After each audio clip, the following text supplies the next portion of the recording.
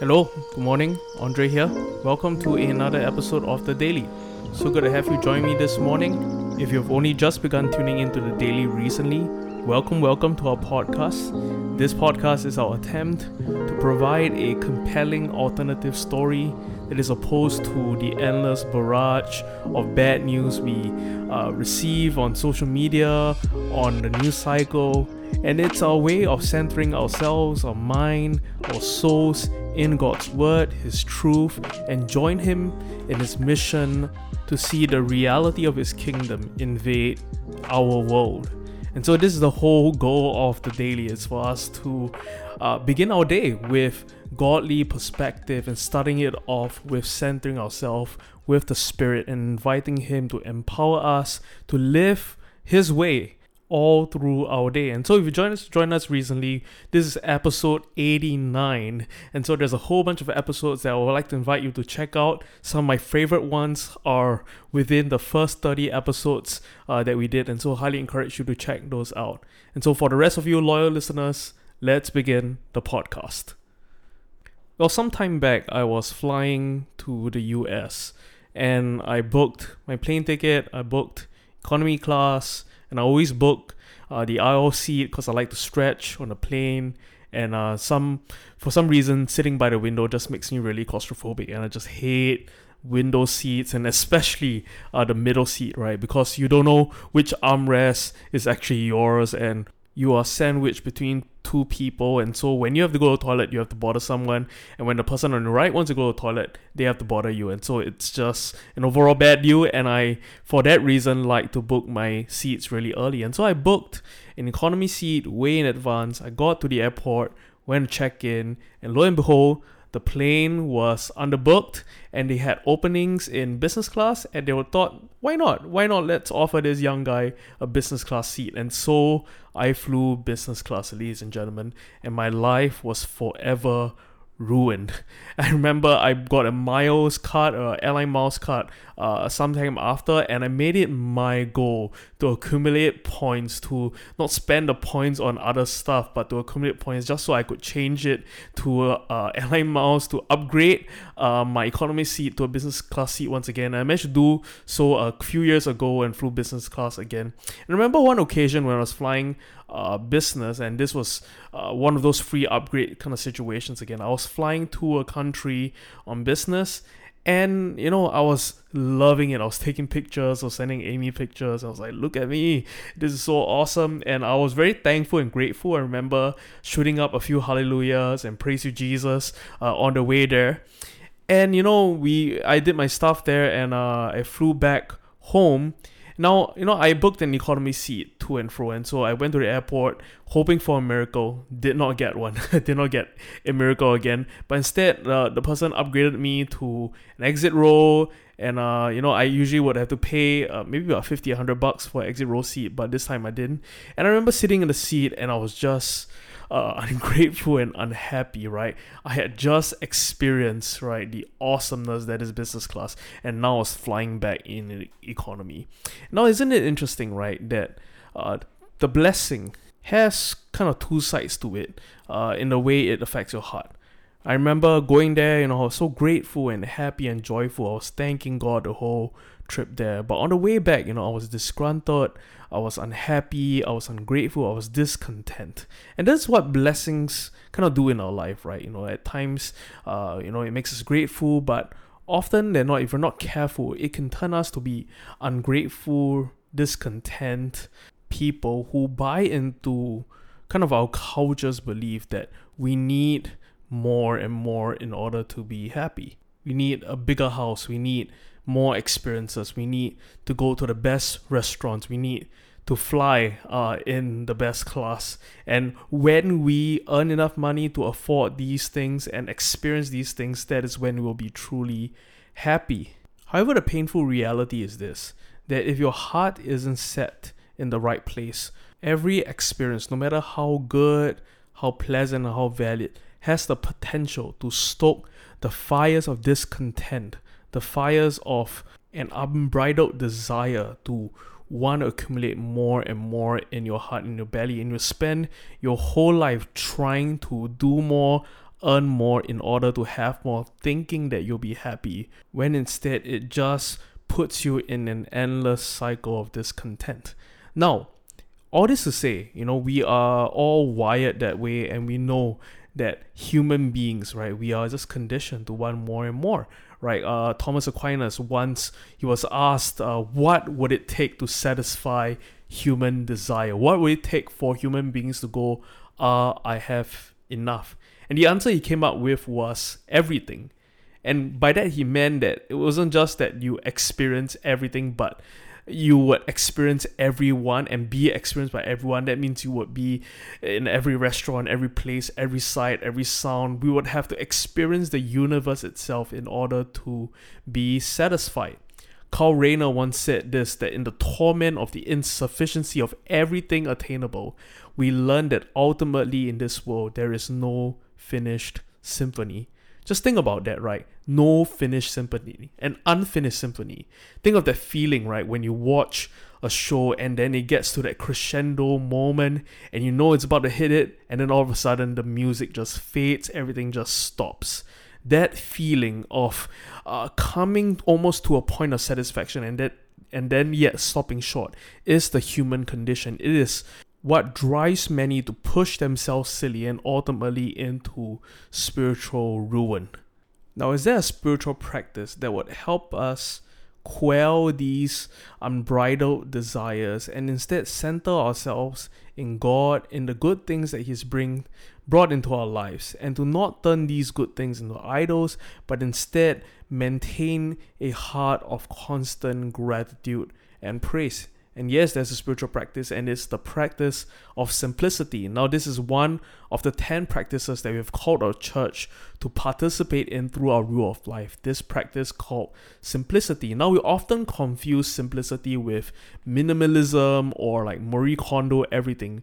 But simplicity, I'll put it to you, existed way before Muji and Marie Kondo. It is something believers of Jesus, followers of His way, were known for, an embrace of a simple life.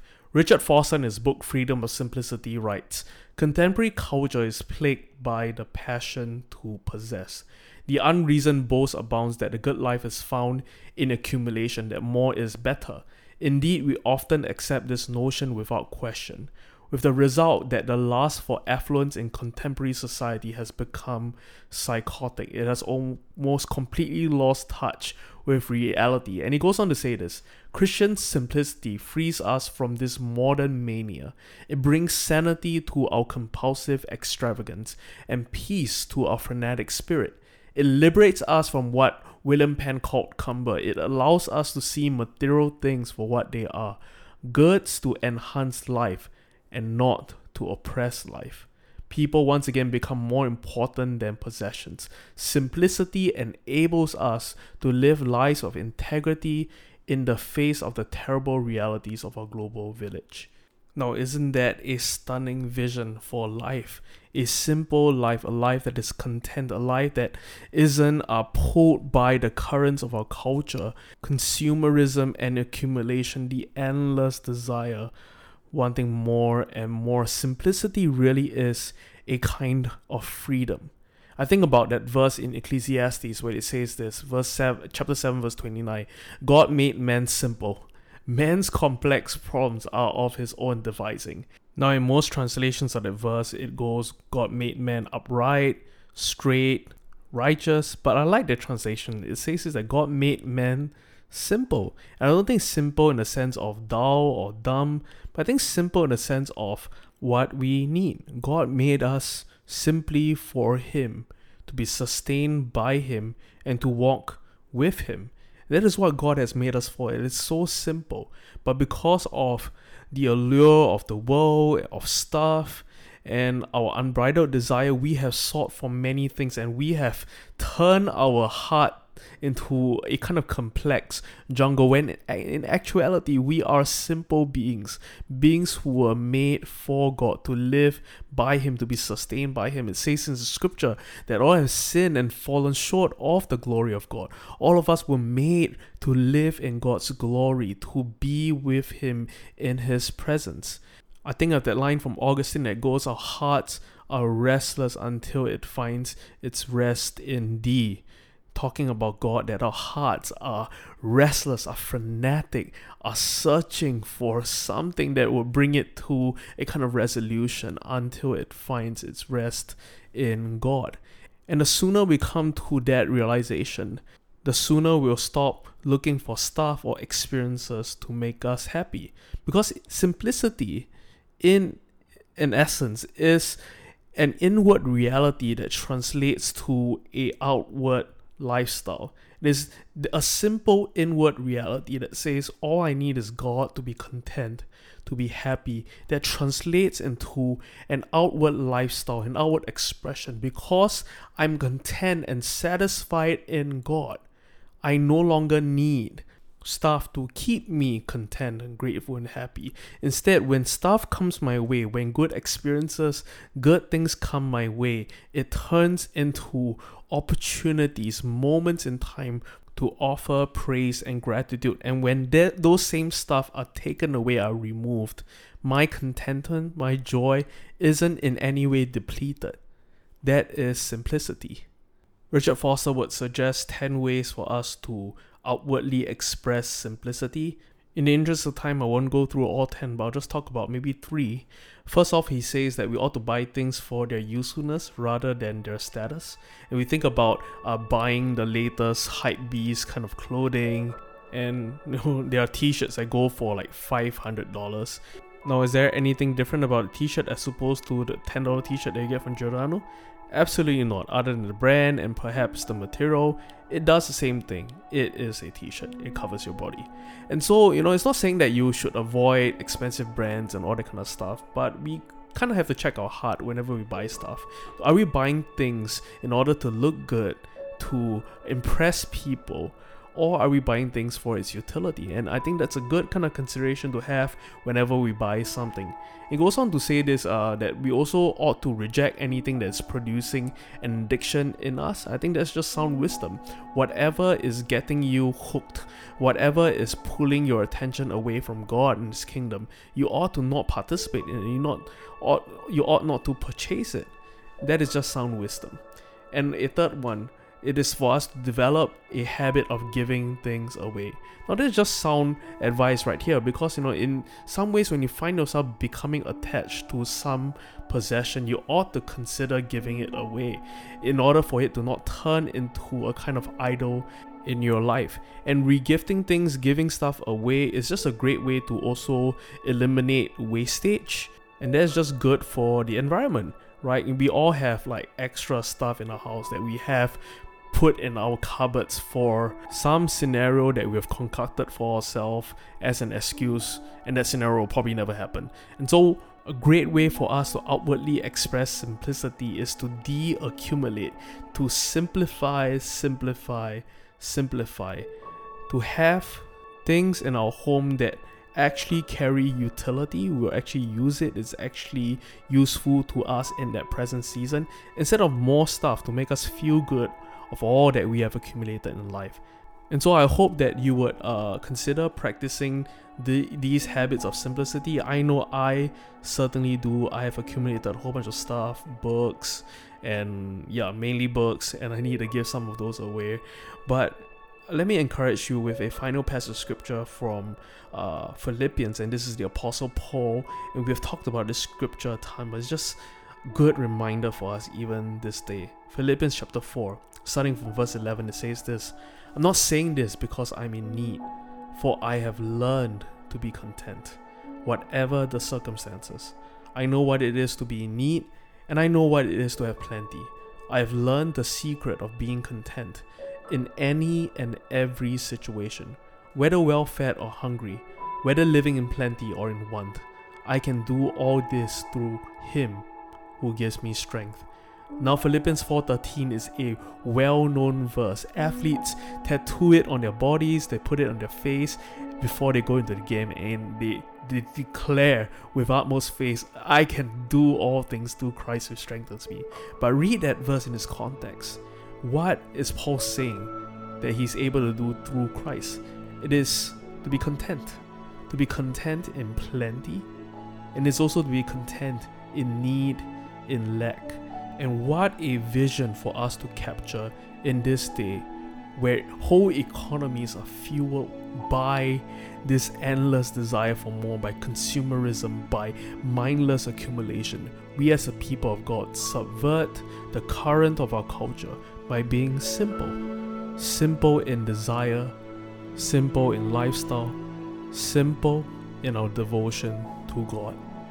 And so let us pray this morning, even as we close off this time. I'd like for us to spend a few moments with the Spirit this morning and even consider whether we have embraced our culture's mantra of more and more truly makes you happy, or are we living in the way of Jesus, to be simple in our desire, to be simple in our life, to be simple in devotion.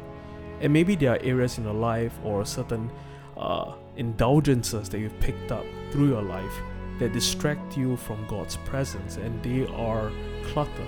They are clutter where your spiritual life is concerned. And God is inviting you this day to de-accumulate, to declutter your life. And it may not be stuff, it may be habits, it may be indulgences. Allow the Spirit to speak to you this morning. And let's desire to be simple people. Coming back to that verse, God has made us simple. We are the ones who complicate things. We are the ones who complicate ourselves and make our hearts complex and complicated. And this is a day for us to learn to be simple people, to be just as God has created us to be. And so I invite you in this time to just lean into the Spirit and just do a mental audit of your life, the stuff that you own, stuff that you participate in. And maybe the Spirit today, in His mercy and kindness, may flag out some stuff, may flag out some habits, some things that you put in your schedule that is clutter, that is a distraction. Allow Him to surface these things and speak to you as you invite Him to simplify your life. Let's spend a few moments this morning allowing the Spirit to speak to us.